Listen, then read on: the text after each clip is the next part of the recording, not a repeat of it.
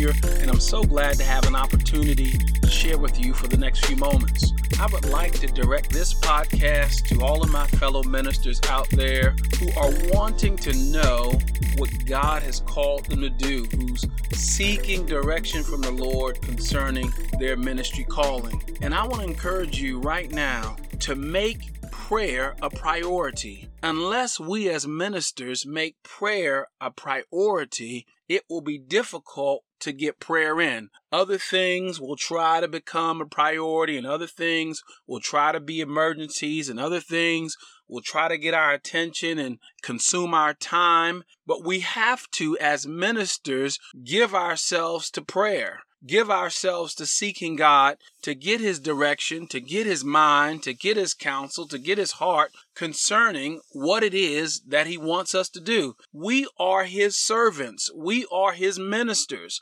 And as His ministers, we are to take direction and instruction from Him. But if we're not in prayer, if we're not seeking Him, if we're not asking Him to give us the direction for what He wants us to do in a day, then we'll miss out on being able to execute and carry out our ministry callings. So many people are wondering, what is it that God has called me to do? I don't seem to have clear direction. That's because you're not spending enough time in prayer. You have to spend time in prayer to receive the directions, to receive the instructions concerning your ministry calling. It will be as if you don't have a calling if you don't pray. You won't hear anything about what God wants you to do because you're not taking sufficient enough time to ask Him, to inquire of Him what it is that He wants you to do. So I want to encourage you, if you have a calling on your life,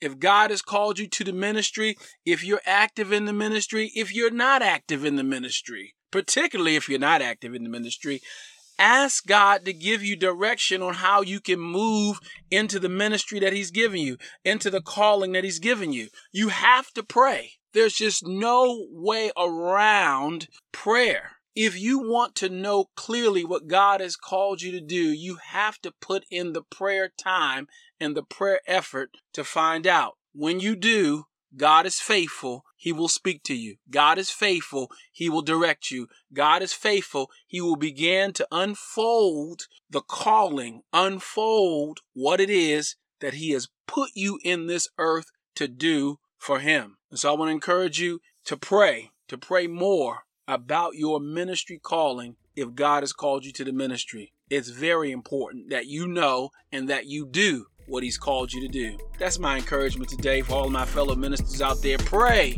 and pray more in your 24 to learn about what God has called you to do and to execute on that calling. God bless you. I trust you have a good day, and I'll chat with you again soon.